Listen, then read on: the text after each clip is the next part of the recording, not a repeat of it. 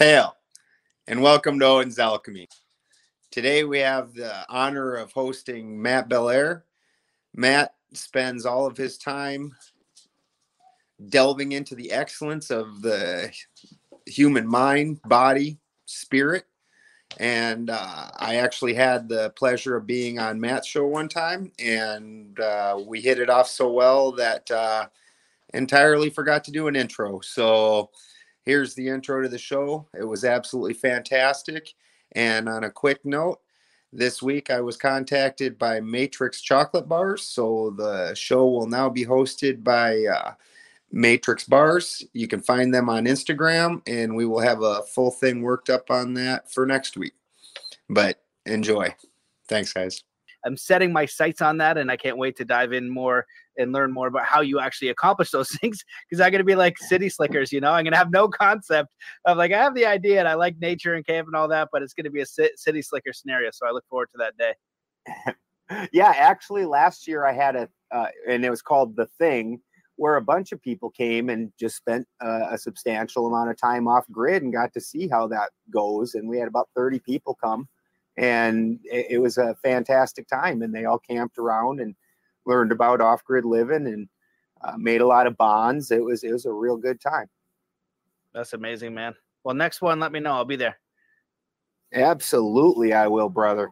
I might actually have to friggin' paddle a canoe after a river to get to the States the way things are going, but hopefully I can just drive or fly. Well, hoping treading positively. Holy smokes. Well, with what those, did you see what those truckers are doing up there? Yeah, so that's caught in fire, man. Last thing I saw is 50,000. They estimate potentially 400,000 or 500,000 people potentially in Ottawa. They're trying to shut it down, but it's kind of caught like wildfire, and it makes me kind of excited because you might know this. There's like a term in nature where something spontaneous will happen. There'll be a spontaneous reaction. And what's happening is these parasites are really pushing and pushing, and you wonder, where are all the good guys? Where are the people standing in truth? And all of a sudden, these people are going against nature. The people planning this have no soul. They have no spirituality. They don't even believe in a God, a lot of these people. So they're not going to expect a spiritual response, a response from nature that all of a sudden, organizes and then has an amazing response that ideally destroys, or at least dramatically reduces their plan. So let's see, the trucker thing hopefully is it. Oh, I love it. And what I love about it is everybody that's going in, because the one thing that the people seem to want to miss is it's very similar. I don't usually enjoy pop culture type things, but those Hunger Games books, those were really good. And at the end, where the people had finally had it, and a puppy was making a real cry, like something bad had happened. Yeah, we had 9 puppies running around like mad. Oh, you One do? of them was making her. Oh, that's amazing. Well, last time we did our show, there's a puppies running around barking. You just got to yell at them. Yeah. No, that was the bigger ones. That's the bigger ones. These are puppies. They're just little guys. Nice. Yeah, the house is a madhouse right now. Yeah, my wife's bringing one over for everybody to see. Yes. Oh, yeah, man. Oh my gosh, it's so cute. Life is like a million times better with puppies. With all this stuff, if I don't know how responsible it would be, that everybody in the world adopts a puppy. Everybody just relax a little bit. That's so you cute. bet. Yeah, they bring you right back to the world. Yeah, you betcha. Yeah, they're gorgeous. But the key thing that happened in that was where the people suffering finally realized that, you're coming with us. We're already suffering. We're already not getting the supplies. You guys are the ones that are living like kings. You guys are the ones that are still living like you were before and actually living much better. And we're the only ones suffering the consequences. Well, now that they're doing that and shutting the whole city down, you're going to feel the consequences too. We're going to suffer. You're going to suffer with us. And we're kind of used to suffering. You've put us through it for a while. We've gotten used to it. How you going to handle it? Yep. Yeah, 100%. It's a wild scenario, and I did the law summit and was learning a lot about the law and trying to understand it. And a lot of people felt like protesting, although it had good intent, wasn't as effective as some other means, like writing notices, holding your city mayors accountable, things like that. You can do in the legal term to just really draw them out, because their stats or their titles aren't going to hide behind the legal paperwork when they do something that's against the Constitution or the Charter of Rights and Freedoms in Canada, because all the government is doing, handing down a mandate. You have to enforce it. So it's like this this liability game where they're all just passing the buck. But the good thing about this is the truckers, with actually shutting things down, have a say. And they are not saying, hey, this is just for us. This is release mandates for all people. And I thought about, the devil's advocate, because there's some ridiculous propaganda going on about, trying to say the truckers is like a white nationalist organization. They're trying these several avenues. Always with that one. It's so absurd. I read it's so ridiculously absurd. But I'm just thinking, okay, like if you're worried about stuff reopening, you can stay at home. If you're that afraid, you can wear 20 masks. You can wear a hazmat suit. You can get jabbed up 1,000 times. Can we just be free? I'll stay away 20 feet, just avoid people. But it's not about that. What it's about for them is they're now a part of this like elitist society where, because they've taken the jabs, they're now special and they're elite. And, we're like the lower class. They get a little taste of that, and it's like this virtuous thing where they're elite, but they're also virtuous. They're better than. And it's very intoxicating, very exciting to have. So they don't want to lose that, right? And so they'll fight to the end, but it's based on deception. There's no truth there. There's no integrity. And so nature will kick back in some sort of way. And we just have to be open to that response and do what we can and remain human and remain civil, not human, remain men and women and spiritual. Human is like the hue of the man, friggin' law stuff, learning all the definitions. But, being your true authentic self, so we can carry ourselves and respond to what's happening. And in the States, some people aren't experiencing this, but in Canada, we've really been getting worked for 2 years. It's segregated society. Kids can't play sports. You can't put your kids in sports programs, ballet, hockey, all these things unless they're jabbed up. So it's causing a lot of problems here, and people have been suffering. And a lot of people talking about this kind of middle way. They're not in the suffering. And so I'm always curious, well, if you were dramatically, your business was shattered, your kids can't participate, would you have the same opinion? And so I feel like it's important to speak the truth and to just remain in integrity and in kindness the best you can with whatever you're dealing with. Move towards a lifestyle that you have, just let go of, this is an offer to a new Babylon.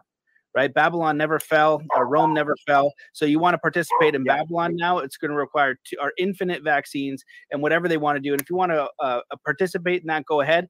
But if you want to go Amish, or you want to go off grid, or you want to get back to nature, God, and the universe, then you've got that option too. You just have some letting go to do.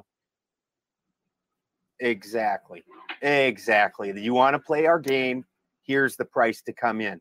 So for us at Odin's Alchemy with Jared and I believe Rachel's on this, so we haven't specifically talked about it. We try to focus more on building a world without them. That, hey, I don't want to go fight them. I don't want your ticket into your little ride. You can still have it. You go ahead. I'm going to go ahead and build an alternate life with alternate resources, alternate economy, things like that. I don't need you. And that's where things need to go, is just where they aren't forcing us into situations. And rather than trying to get so up in arms about going and being attackful and fighting them. I don't want to fight them. If that's what you want, if you want to go live in Babylon, then that's your right. You go ahead. Yeah, 100%. It reminds me of that Buckminster Fuller quote where he talks about you never change the world by fighting the existing system. You build a new one that makes the old one obsolete. And that's where, after these years, I've been saying a lot to the people that I coach and talk to, like, this is the year responding to what's happening. We're aware a lot of things came to light. Now we need to respond and be aware of the challenges and some of the threats that might exist, but that might be 10 or 20%, then put 80, 90% into building the solution. What are you going to need to do to put yourself in a position where you don't have to engage with that, where you can let it exist, but you don't have to be a part of it? And it reminded me of one of my Native American teachers. I talked about the original treaties they signed in wampum. I forget exactly what that is, but it's like this purple stuff, and they had two lines.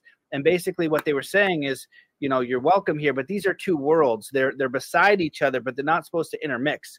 Obviously, we broke those trees, and that's horrible. Yeah, it's something, and it comes out purple, and I think it's like a shell. Wampum is a traditional shell bead of the eastern woodland tribes of Native Americans. But yeah, they could. So when they decided anyway, they just said we're not going to mix these two worlds, and unfortunately, that didn't really go positively for what we did. But ideally, moving forward, there's going to be solutions for everybody who doesn't want to participate in this system. And that's what we have to focus on, because I don't think these people are going to take away free will. And if they do, that scenario was never up to us, right? We've always been subject to the creation, God, God willing. And like they'd say back in the day, you could just die at any day. That's true now. So we need to remove the fear of how we operate. And if something like that's going to happen, that would have been out of our control anyway. But most people are in this, loop of this fear that's really crippling them and not allowing them to respond to what's happening in an effective way. Absolutely agree. And fear by its very nature stops higher thought, to where you aren't really thinking about the further implications and the further thoughts of things, because fear is meant to put you in a situation where you either fight or you run. And those are two very physical responses.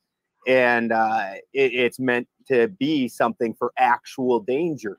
And people aren't in actual danger, but they've gotten so into the media, into the even the computers, things like that, that now that's where they experience so many of their emotions. And so that fear isn't something like when I experience fear, that's because something is truly going to hurt me. My life is in actual jeopardy at this very damn moment, but I don't experience it any other time, but that's because I go live. They actually experience fear, just like with the horror movie. When I was a kid, that girls usually liked horror movies, and they'd get all scared, and you're just sitting there like, why are you doing this? I don't understand. But that was a programming that made it so you don't actually need a physical fear to get that response. And now they're just experiencing it all the time. And because of that, no higher thought. Yeah, 100%. It makes me think of, the television, social media, and all of those media outlets as version 1.0 for simulation, right? Because the way that you live, and some of the Native Americans I know, and some people who live off the land, totally different. They don't have TVs. They don't really do that. They're very, very limited technology. The Amish and some of the other cultures, they don't use any of that. They're really engaged with actual reality, where a lot of our societies, people live in cities, they're very much engaged with the virtual world. At what percentage of the day? 60%, 70%, 80% between, going on social media, their jobs, looking at a computer, all these different things. So it makes me think about like 1.0, because when they put that, virtual reality on, if that is the end game, which who knows what it will be, it seems like a plausible thing, because already people are so disconnected, right? And fear is the mind killer. So all they need to do is keep ramming people with fear. They don't have higher thought, and they have no spiritual understanding. And that's the thing. They have no faith. They're frozen. So overcoming fear and knowing who you are and getting connected with the earth and letting go of all of these parasitical things. And that's the best thing someone could do, right? Is like, what are the things that are inhibiting me, and cut out as many as you can. See if you can do a detox, do something different, social media detox, even with all the world events, and see how your life changes, because spirit will come in. Like, just go for a walk in nature every day. Even that alone, whether you just got a park or whatever the case is, go for a walk in nature every single day. It'll change how you think and how you operate. Now you're listening. And we're really, most people are not doing that. They get up, their alarm goes off, then boom, they're rushing to get their coffee, brush their teeth, do their thing, get in the car, do the job, kind of stress out about that, get off work and relax a little bit, have a beer or some food or something, some sugar, right? And then repeat watch a sports game, then repeat the process. And then on the weekend, maybe you get some beers with the buddies, and whatever the case is. And that's the pattern. And you can get stuck in that pattern for quite some time. So to be able to break that pattern is really important. And you can do it in a variety of different ways that are really simple, and it'll, kind of open you up. One that I like that's super easy is just do a 24-hour fast of grapes. Cut everything out and just do grapes. So whenever I'm gonna get in a negative pattern, I'll just eat grapes because they fill me up. It's easy. But then when I start inputting things, like if I get addicted to coffee or something like that, then I'm able to slowly input things. It just changes it enough that I can redirect all the patterns that I'm doing. So it's a simple and practical thing. Or just do an actual fast, but people are like, I can't not eat for 24 hours, so I make it as simple as I can. You can eat as many grapes as you want. That's absolutely fascinating too, because as an alchemist, anyways, they say that the when you're trying to get alcohol to do extractions with, you do that from grape wine, preferably making your own grape wine, and that's going to have the highest amount of sulfur and maintain the highest purity out of anything. So that's very interesting. Well, I remember interviewing this man, Dr. Henry Morse. He was very well known. He's retired now, but his website is still up, and he's well known for helping people get rid of cancers and really serious things. And so when he was on my show, he's just talking about all these amazing stories, and a very fascinating guy, talking about like living off fruits in the forest and like communicating with these beings, just way out there, but an amazing guy. And I was like, okay, somebody comes in and they're just about to die, like any moment they can die. What do you tell them to do? And he goes, 40 days of grapes. That's it. All you eat is grapes. And he was really high on the, I guess, the alkalinity of the grapes, but that was his recommendation. Organic grapes. That's the only thing. And he said, I've seen tumors heal and all these different things. And so, I don't know much, but it was people really respected him, and that was his recommendation. So I always thought that was interesting. Well, it is very interesting, and especially, like I said, this is a well-known thing among alchemists, that specifically red grapes is what you use to make your ethyl alcohol. I mean, if you want to get more specific about it, you make the ethyl alcohol from the plant and then use that ethyl to derive from other plants to pull more oil from other plants of the same type. But if you're just trying to use in general ethyl alcohol, it's always should be out of red grapes. So that's a very, very interesting connection right there. Now, I noticed that you speak to a lot of indigenous folks. Out of all those different groups, which ones do you think has the spirituality that you align with the most, and why? That's a great question. I had the opportunity to study with a Mi'kmaq elder, David Lombear Senepass, and traveled around and studied it with him pretty intensely for 2-3 years, and a Mayan elder, Carlos Barrios, who has unfortunately passed, and recently Clifford Mahudi, who's a Zuni elder, has recently passed. And so, when I was having them on my show, I was just curious about their history. I've always been fascinated with the indigenous cultures. And so I was just curious about their history, their teachings, and things like that. And I learned a lot by studying with all three. And it was interesting because I would talk to them independently. And so what I learned was, independently, they all had a 20,000-year oral history. They all talked about star beings and sky people, which is fascinating. And they always said creator rather than God. They didn't say, God was some sort of, you said they could use it, but they always use the word creator. And what was really fascinating is, they would tell me some of the craziest stories about sky people or things like that. But then they would dismiss a lot of this, like the new agey stuff that was out. So they're really practical, but also had really wild stories from their history. But also a lot of them got flack for sharing. So Clifford Mahudi got a lot of flack for sharing to the non-natives because of the history that we had. Same with David Lombear. They got a lot of flack for sharing. So as far as their spirituality, I'd say the main thing that they taught me was just to be grounded. You know what I mean? Like David Lombear always talked about doing 3 kind acts wherever you are in the world today. Being present, all your relations, understanding that you're in an ecosystem. You're not above it. You're a part of it. How do you synergize with it? So just their outlook on life was their spirituality. And one of the things was, like your life purpose. So many Westerners want to know what their life purpose is. And theirs was, just the fact that you're alive is enough. Like creation, being here is enough to experience it, to be fully alive. And we're just so disconnected from a natural state of living. Those things seem crazy to us. Like, I went down to a Mayan fire ceremony in Guatemala because I wanted to go to that fire ceremony. And they had shut down, it was in Tikal, and they shut it down to the indigenous. I think about 10 or 15 years ago, there was an indigenous massacre. They wanted to use that place for their ceremony, as they have done for thousands of years or whatever the case is. And they recently, it was just the first year they were allowed to do it again. So I went down there because I wanted to also meet Carlos Barrios in person. And he said some crazy stories about walking up the pyramids one day as a young boy, and a portal opens up and the guy disappears. He's like, what the heck is this? You know, but then after he would tell you a crazy story, it would always be about this grounded thing, about the new spirituality is action. And, you know, the Westerners, they really want this quick fix to get this thing, right? Oh, I'll meditate if I become enlightened, and then I'm better than everyone, or I'd never have a negative thought in my, it's, you know, it's not as grounded, you know, it's like, oh, well, if you got this thing, then it would be, how can you serve your community? So it's all earned, you know what I mean? Everything has its part.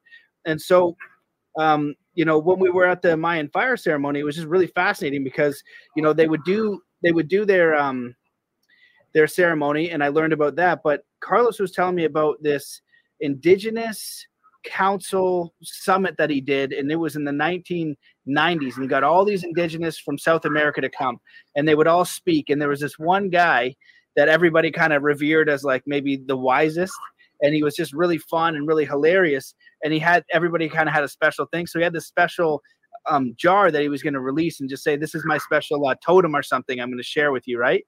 And he said that when he was at his house, he goes to shower and he just runs out of the room and goes, your water's dead. And he runs out and he goes into the lake and he showers there. And I just had this idea of like, how different would it be if you lived in the forest with no electricity, with nothing at all, and then going into a city? Like, what would you hear? What would you see? What would you perceive? If we only get such a little bit of the sound spectrum, such a little tiny bit of the light spectrum, what's in this reality? And they would talk about little people. They just called them the little people.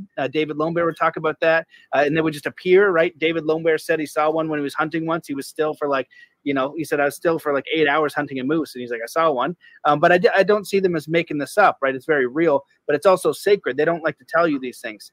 And so anyway, I just thought that was a fascinating thing. But finally, at the end of the thing, he's going around with this sacred object he has the whole time, and everyone's all excited about it. And he opens it up, and it's just nothing. And he's just like, you're the gift. You know, stop looking for a sacred thing. You're the gift. It's your life. You know what I mean? And he's just up and he's just going for it. And you know, it's again, stuff like that. It's such a simple teaching where it almost feels like a cop out, but it's not. It's like it's got to land in your head, right? And I had this big wake up maybe like 6 months ago or a year ago, where I often try to help too many different people in too many projects, right? So I get excited about what they're doing, and I put a lot of my effort in there, and some of my own stuff kind of falls to the wayside.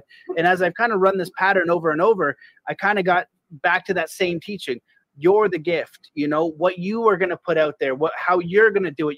People have got their own thing. Everybody's unique in this environment. If you go into the forest, if a beaver is pretending to be a mountain goat, he's going to be a terrible mountain goat, right? Or, you know, if a fish is trying to be a frog, it's not going to work out too well. But as we understand who we are, we have our unique gift. It synergizes with nature. And so it's just their philosophy of how they think and how they interact with everything. Nothing is separate. It's not that this house and this wall separates me from you. We're all part of one community. The roof, everything is alive, including the rocks. And you would know this better than me, rocks and soil and just everything. And that perspective of living and being alive is so much more powerful. It's so much more inclusive in a real way, not, you know, the way that they're marketing it now. And it gives more meaning to be alive. It's more special, right? Everything is special. You know, you're no better than, and it's a more fulfilling point of view, I think. Absolutely love it. That is fantastic. Did you when you were speaking to the Mayan teacher, did you happen to get to speak to him about the Mayan calendar at all and gain an understanding of whether that's just a point in a cycle, is what I would assume? Yeah, so I would, I'm definitely no expert. Go back, if you go on my podcast and look up Carlos Barrios, he wrote a book on it, and I interviewed him a couple times on that subject. And we had a dinner when I was down there, recorded a dinner. And so he speaks about those different ideas as I remember and understand it. And I also was friends with his daughter. She told me that like the dates are a bit off, right? And so it's not exactly 2021, but it's in this realm of a shift, right? It's not like 2021 and everything goes to crap. It's when this cycle changes, and we're moving into a newer cycle. There's a few different perspectives on it, but the one from Carlos, as I can recall, was like, look, this is the opportunity where we either make it or we don't, where this civilization is able to get along with each other and nature and everything and move her to a higher, more cooperative cycle, just like in cymatics, which is a visual representation of sound for people who don't know. And you look it up and it goes from like the frequencies, 0 to 140 something is all static. But then at one, I don't know what the first one is, 147 or whatever the hertz are, it creates a beautiful pattern. Then it's all static, and then you get to the next one, which might be 396, or then it's 4, and then it's all a beautiful pattern, and then 432 creates a beautiful pattern again. And so this is like this static moment where everything is discombobulated, everything is uncertain, everything is shifting, and with that shift, can we reorganize, as a system, including everything, mankind, animal kind, the four-legged, the birds, everything, can reorient it at a higher, what's the word, like higher level of organization, a more complex but intricate pattern of existence. And I feel like that's how I understood what he was telling me. Or we just exploded. Or we fail, huh? Yeah, or we fail. Try again. I don't know. Run simulation again. I'm not sure. Absolutely. So, and again, then it would just be another alteration or a shift in the cycle, a movement point, something of that nature, not ever an end of the world type thing. And then it's very interesting, like this year, we're in this whole master builder year, and it really definitely feels like it has that type of a nature to it, where we're moving on to something else. And if you whatever you're getting ready to want, you need to plant the seeds for that. So that way, when it comes time for it to come to fruition, when this thing that gets done falling apart, that is going to fall apart, you have something else that's already there to take its place. Something that's more, like you said, more in tune with nature, more aligned. That's absolutely beautiful. Is it just out of that's very interesting. It seems like you was it by choice that you picked? It seems like a lot of southern North American tribes. Have you talked to like any of the other indigenous tribes, like further north, like the Lakota and the Dakota, anybody like that? Yeah, I've got one friend who I'm fairly confident is Lakota, and she's out, above California. Is that Lakota, I think, area? And so there's a documentary coming out, and I'm interviewing a few people that are, the natives in there, and it's a fascinating thing because they have their own stories, they have distinctions, but part of the issue is that with the school system, it's all gotten distorted. And a lot of the language is leaving, and a lot of these traditional teachings are leaving, and they were all oral teachings. And now we know from our government systems how easy it is to manipulate the knowledge. And so there's a lot of similarities, but not everybody agrees on everything, right? So I've heard some prophecies that are terrible. Like, well, one of them that's terrible is, I know one indigenous group that that I'm connected to. He was telling me that they said there's going to come a time where the white man basically almost becomes like zombies, and there's a great famine and things like that if they don't get to a point where they can cooperate. And so they're moving higher up into the mountains. So that one's terrifying. But there's other ones that talk about they're coming a point, like a catalyst, where all cultures, where they have red, yellow, black, and white, I believe, on the Native American the flag, and they say everybody comes together. And we solve this, and that's the turning point. That's the kind of their version of the Great Awakening. And so some of them believe that this is happening, but it seems universal that they say it's our choice. It's not outside of us. It's we have to decide as a people who we're going to be. And it's not just one person that's going to pick it. It has to be a collective decision by everybody. And so that's kind of the scary thing as I look at things, is like some people are making some wild choices. And so what's that going to mean? So, their culture is so deep, so fascinating. And even with the, 2-3 years with David Lombert, listen to the stories with Carlos Barrios, it's the tip of a tip. I know a tiny, tiny fragment of, that deep and rich history, and even their language. They would have a word for every different type of tree, every different type of snowflake. It's just very vast. Brian Francis, who's really brilliant. He's a documentary filmmaker and just an amazing human. He was basically telling me that when the French came over, they had a great relationship with them. And so then it wasn't until the British came, they thought that the French had conquered the Native Americans. So then they realized they didn't have to fight. It was like, wait, you haven't conquered them yet? Oh, so we're just going to conquer you. And then they're going to be a part of it because you haven't conquered. They had a good relationship with the French, but they could speak English, French, and Spanish, and I think maybe 1 or 2 other languages. And so they were communicating with a lot of the people coming to shore and having great relations until everything kind of went sideways. Fantastic. So and then it goes into like even David Lombert was talking about like Ark of the Covenant stuff and what's that island? There's that mysterious island off Nova Scotia. So there's a lot of mystery with this island and indigenous cultures like Templar stuff. And he showed me some of it. We were on a road trip and I was able to see some of the stuff. So there's a very rich and mysterious history. And the last people they probably want to tell us all that stuff is us. And they had like guardians and all kinds of really mystical, really wild stuff. And I don't know if it's like mythos or actual people, but some of the training that I saw him do, and what he described some of the other people do was really out of this world. It's like Navy SEAL training times 10, but indigenous version. And who knows, like what kind of people could you produce fully connected to nature with specific training programs? You know what I mean? Like when Wim Hof came up and he's sitting in ice, no, that didn't make any sense. Now all of a sudden, tons of people are able to sit in ice super casually, right? I've done that training and I do not like it. I don't sit in it that casually. I did it because I wanted to know I could do it. Like, oh my goodness, this is not a casual experience. This is very challenging.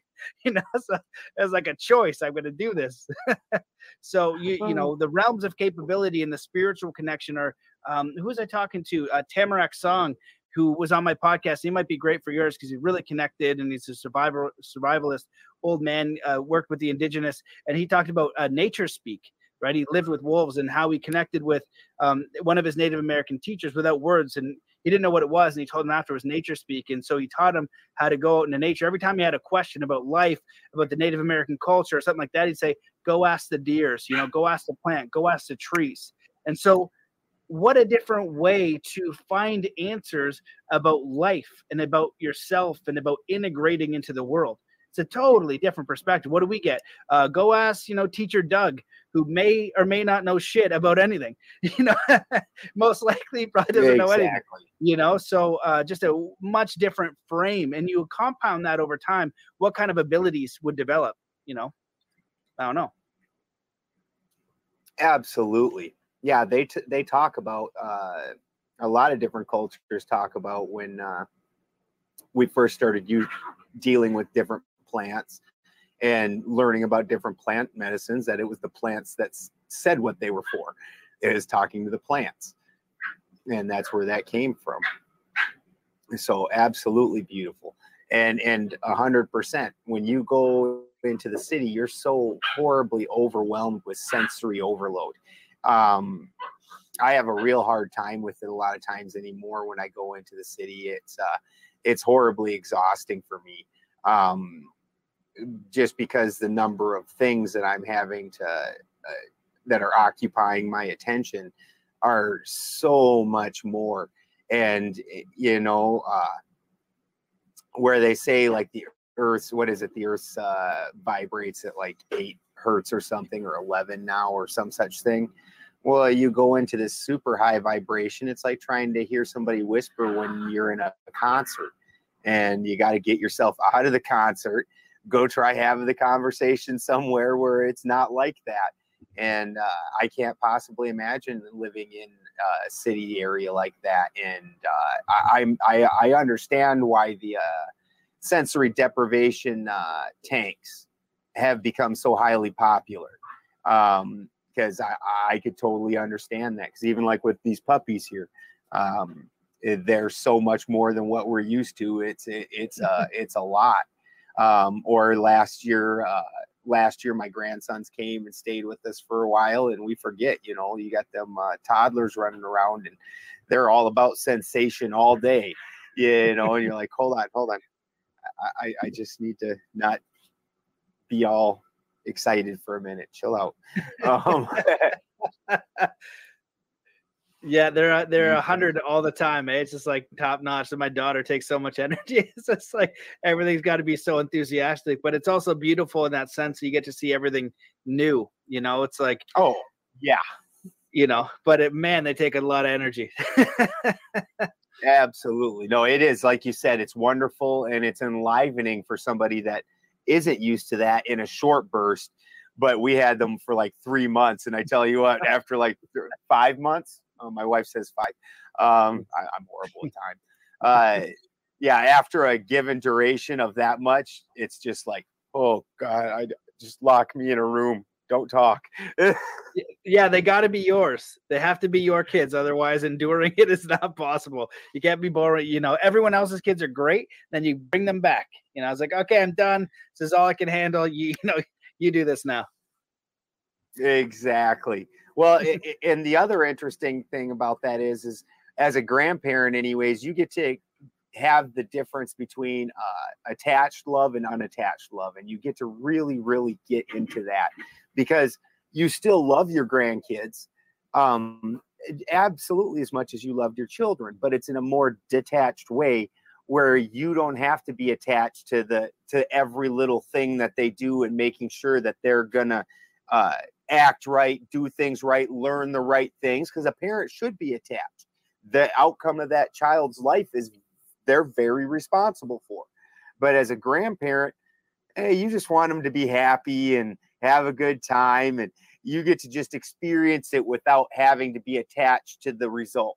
And it's a very different experience, and a lot more wonderful. And yeah, during that 5 months, I had to be more of a parent, and that took a lot of that joy out of that, and reminded me the difference between the two things. Yeah, well, that's one of the other beautiful things I think we're losing as a culture, right, is the family unit. If you look at the Communist Manifesto and a lot of things that are going on right now, they want to destroy the family unit, right?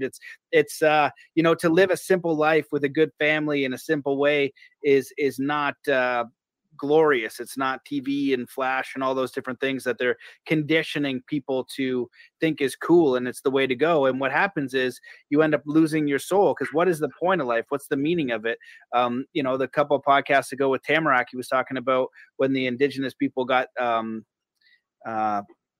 refrigerators for the first time. They're like, what do you even use this for? Because if they had abundance, they gave it to their community. So to be so well connected and so connected to your neighbors in that kind of ecosystem would be fulfilling of itself. And it's like we're supposed to be more connected ever online and all these different things, but all it's making people feel is isolated and disconnected and not enough, because everything is virtual and fake. And being a kid was hard enough in my era, then alone for these kids. So that's why we see suicide and all these things go up, because that family level support isn't there. Both parents are out working most of the time. You got the government or a stranger raising your kids. You got a little bit of, family time, but you don't have that community aspect either. So to, bring that back, to bring that simplicity back, I think is going to be the task of our generation, and to, go through these times with as much grace and presence and truth and power as possible. And then it's like, okay, look, we tried this thing, but we need to get back to some grassroots here, because it's not, it's not as exciting as you think. You know what I mean? We need to handle these basics, and then we can grow from there. No, absolutely. Absolutely. In fact, Kaczynski was horribly accurate with what he said technology was going to end up doing to us. It's disturbingly how accurate his manifesto is on that. You know who I'm talking about? Not exactly. The infamous Unabomber. Oh, geez. I was thinking about someone else. Yeah, no, he's the infamous Unabomber. He wrote this whole manifesto, And, you know, you hear about the stories that you heard on the news, but then you read his manifesto and it's like, oh, you were a prophet. Like, wow. Yeah, no, it's disturbing. And you know, and this is a guy that went and lived out in a cabin in the woods, and it really appears like, you know, outside of him being, you know, blamed with mailing some bombs and things, this is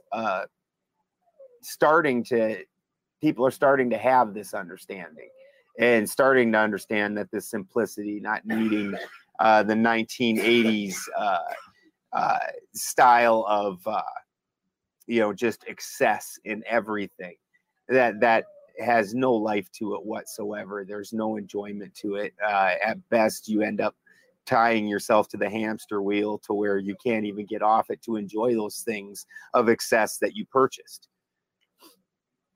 Yeah, 100%. It reminds me of the Stoicism where like they talk about alive time and dead time, and you know, dead time being kind of like passive, watching a TV, you know, vegging out, doing work you're not passionate about, right? Just getting by, and you know, you're basically getting your soul sucked out of you slowly, right, little by little, because you're going for this paycheck, and we need to, you know, be responsible with what we need to take care of and our finances and all that kind of stuff. However, it's your aim, right? You can aim in a direction that's more inspiring, and you'll shift that over time. Everybody's got to figure it out. It's not an easy path, but it's, you know, everyone that's kind of gone just for the material first, they usually end up being completely unfulfilled because there's no inner guidance there. It's just, well, this is easier. I can make more money this way. I can get those things, but then what, right? What's the purpose of it? Absolutely. And one of the things that I appreciate about like the Japanese, where they are with the Zen, where they talk about even making something as simple as a cup of tea, to be present with that while you're doing it, the actual making of it, and then hold that presence through the entire enjoying of it and taking it in and making that all one experience, rather than trying to rush through it and separating from the experience. And I find that very beautiful. One of the best meditations I have is when I'm milking the cows. And milking the cow, I mean, it's an expression even for people who take a long time to do something, because milking the cow is not a quick thing. And I don't have a machine milker. I hand milk my cows. And when I lean my head in and push my forehead up against the cow and we get into it, I can tell what she's thinking and feeling, and we move together. And if she's going to kick the bucket because flies are getting at her or something, I know it's going to happen before it ever happens. And the bucket's clean gone. There's this wonderful flow that you get into when you're doing that, if you bother to stop and take the time to do it and get into that flow, rather than running in there and either trying to rip the milk out of the cow and just get running, or throwing a machine on there and walking away and coming back in 15 minutes. You actually are present in what you're doing. There's so much more to it. Yeah, that's beautiful, man. Well, it reminds me of the I think it's, Jesus in the Essenes, and it says there's 4 ways to know God, or I don't know if it's 3 or 4. I always remember 3, but the first one was studying. You read a lot of stuff. You know, read religious texts and spiritual texts, and you know, you kind of find your way that way. One is a spiritual mentor that's actually done the path. You've got a proper guide, and one of them is nature. You know, immersing yourself in nature. And I saw that in real life, where I lived in Whistler, and I had one friend who, you know, you wouldn't peg him as like conscious, you know what I mean, or spiritual in any capacity, just from his jokes and his nature and things like that. Just kind of, you know, how he was, not knocking him, just you wouldn't call him a spiritual guy. It's not what you would peg him as. I travel, I come back, you know, a few years later, and we're having this chatter on the fire, and we're talking about all kinds of deep stuff. And there's only a couple of my friends I've ever been able to go deep on anything past, you know, a Leaf game or some sort of sports thing or some sort of nonsense for more than 2 minutes. But we're like 4 hours deep into this stuff. And I was like, yo, bro, like, how do you know all this stuff? Like, how did you come across this? And he's like, dude, all I do is I take my snowmobile out into nature every day.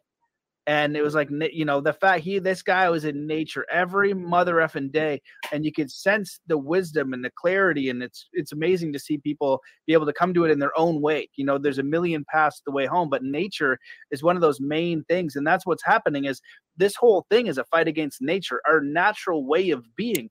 The way we're living is unnatural. That's why we're in angst, we're in depression, we're in anxiety, we're in confusion. Nothing about how we live is natural, but they're selling it's like, oh, this is better. Well, our comfort is killing us, right? We go get our packaged meats and all our food and all these. We don't even know how to, people are talking about a food shortage. All we have is abundance here, but we don't know how to hunt. We don't know how to grow. We don't know how to do these basic things, as the apex species endowed with, a piece of the creator within us. How come we're not able to revisit the basics? So we need to get back to those basics and then from then expand. But, we all kind of know the jig is up ideally, and this is going to be our opportunity as this generation to say those who made the choice not to partake in, the needles, whatever they may be, as bad as they may be, hopefully they're not as bad, but it's still going to be a requirement for this system to shift and to, like you said, build something different where people can engage in that model. You can show them the way, and then people will start to say, you know what, this makes a bit more sense, and let other people do as they wish. But it's going to be our responsibility to show a way for people who don't want to participate in that, because it is sick and twisted and Luciferian at its core. And if you know what's going on with the school system, because my wife and partner, she's in the school system, the shit that they are saying and promoting is unbelievable. And if you say anything beyond this, right, they're creating these books. It just came out on Twitter that is this like children's book about basically taking hormone blockers in grade 4 and then they make it sound like it's a simple and easy process.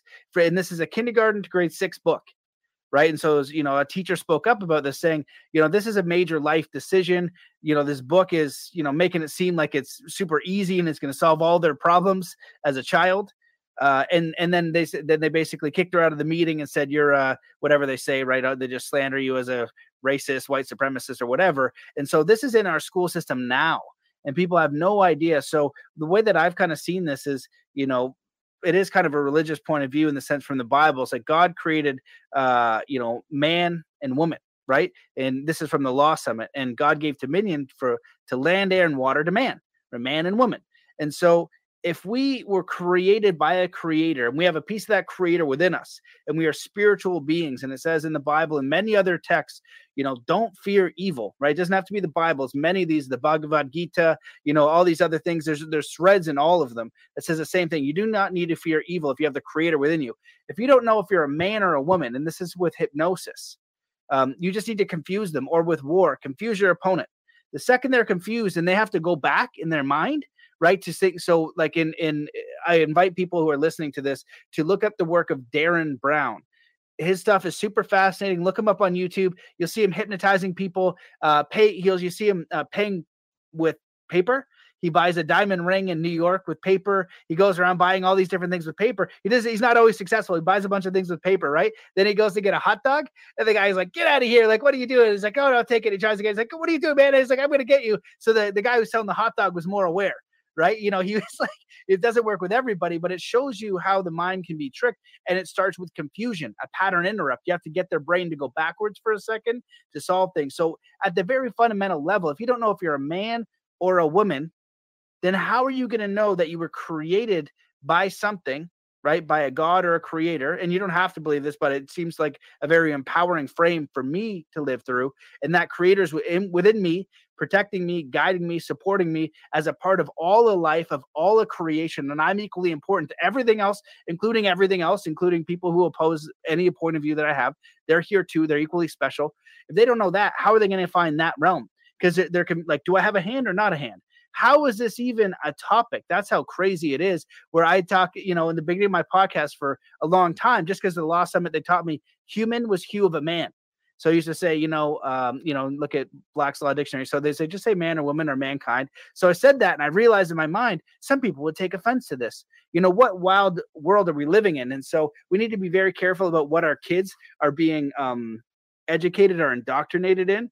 And as the people who are a little bit further down the line, we can be optimistic knowing that if we see what's going on, we're going to be supported. we're going to be able to get through this, and we're going to be the architects of something new. And it's not going to be flashy and new agey and spaceships, although I really would like it to be. It's going to be simple, community-based, fulfilling, loving, and all these things, and challenging, but it's going to be worth it. You know, we're all going to figure it out, and we're all going to succeed, and it's going to be beautiful because we're going to do it together, and we're going to be around like-minded people, like-spirited, you know, that want the best for each other, the best for our children, the best for humanity, and we're going to be willing to put the work in to experience that, not just be passersby looking for handouts for people to take care of. Absolutely. Couldn't agree more. And that is part of the problem is that we inconvenience handed off. Actually, I don't know about Canada, but in America, there was a lot of fight when they first tried to implement state schools and tried to bring over the Rockefeller school system. And actually, if you look into it, there's a number of statistics that say we were at 95% literate as a people in America before they implemented the school system, which then brought that down substantially. But the school system, through the convenience of it at this point, your kids are now being programmed by people, and they are very aware that during those years where they're so susceptible to things, those are the ones to get those ideas in, and those ideas are going to be stuck in their head through their whole lives. And we've given that responsibility over. And most parents at this point don't even go in, look at the curriculum unless the kid asks a question, you know, that their parents may or may not be able to answer. And they've changed the curriculum to the point where parents aren't going to answer, because like, what parent knows how to do that weird way that they teach kids how to do math now? I don't know how to do that nonsense. So I can't even answer the questions to my grandkids that are trying to do that new way of math that they're doing it. So it just, again, like you stated, breaks that family connection down where there's any dependence on the family whatsoever, and turns it all entirely into a state dependence. Yeah, that's it. Well, that's a big topic there too, because it reminds me of this quote, give me a child until he's 7, I'll show you the man.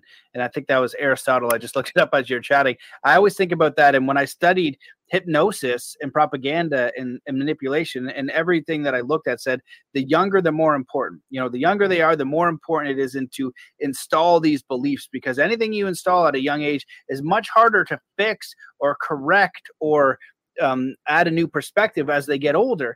And now with these school systems, what you're talking about, the math there, it seems like they're actively making us dumber.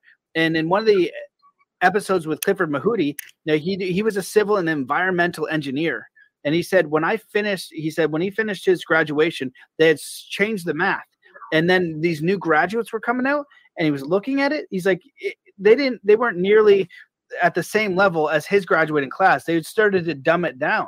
And you look at, you know, the idea of Tartaria or these old buildings or these infrastructures, you know, now we get these Madame homes in Canada or these cardboard pieces of crap. So it does look like they're specifically making us dumber, right? But at the same time, conditioning people to think that they're superior in these different ways. So they have this virtue of this illusion of intelligence, right? Rather than actual functional intelligence. And now that I am at this point, I'm like, wow, like I really wish I knew how to grow a plant. I really wish I knew had, you know, basic engineering skills. And if I could go back, I might switch it.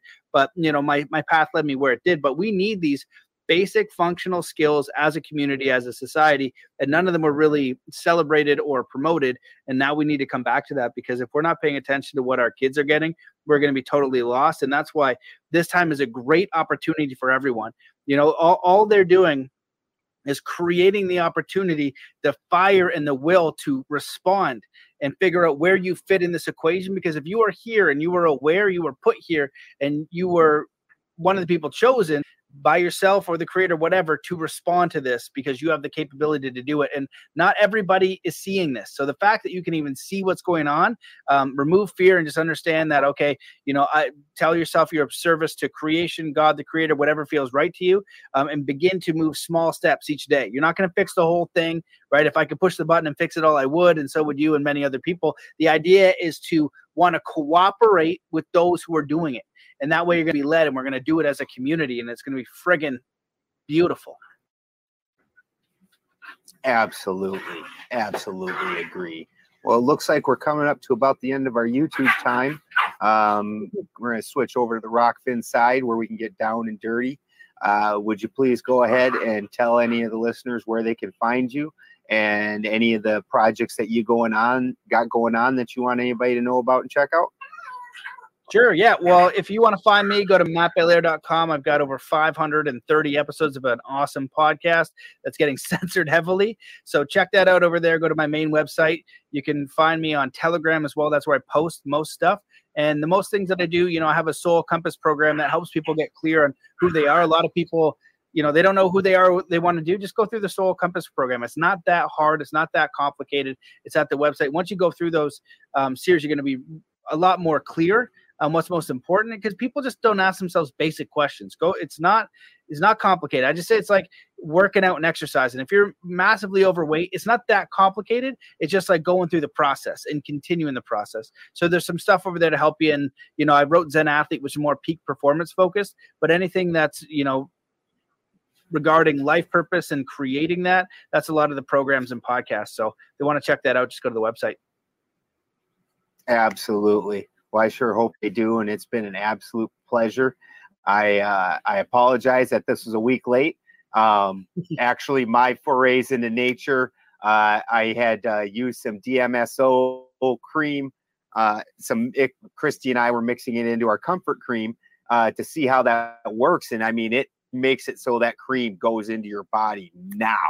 It's amazingly fast how much more effective and quick that is.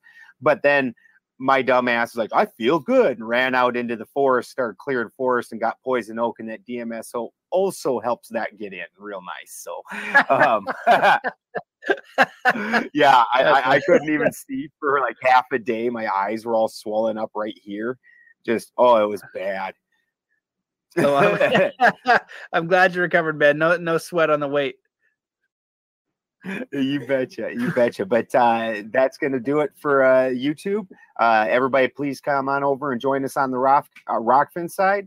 Rockfin is free to come over and watch the whole show. If you want to make some comments, I'm there to talk. Hopefully, Matt, you're obviously invited. Matt has a Rockfin, and also has a Rockfin channel that everybody should go check out.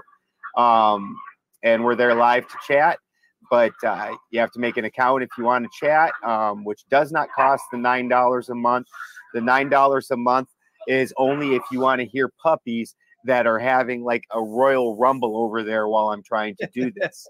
No, the $9.99 a month is only if you want to get the premium content that a lot of the creators make. And there's some amazing creators. There's Jimmy Dore, Sam Tripoli, Whitney Webbs does some of the most amazing research. Jay Burmis, all kinds of people over there. It's a fantastic platform. The big deal is that it's completely free speech. They don't censor us at all.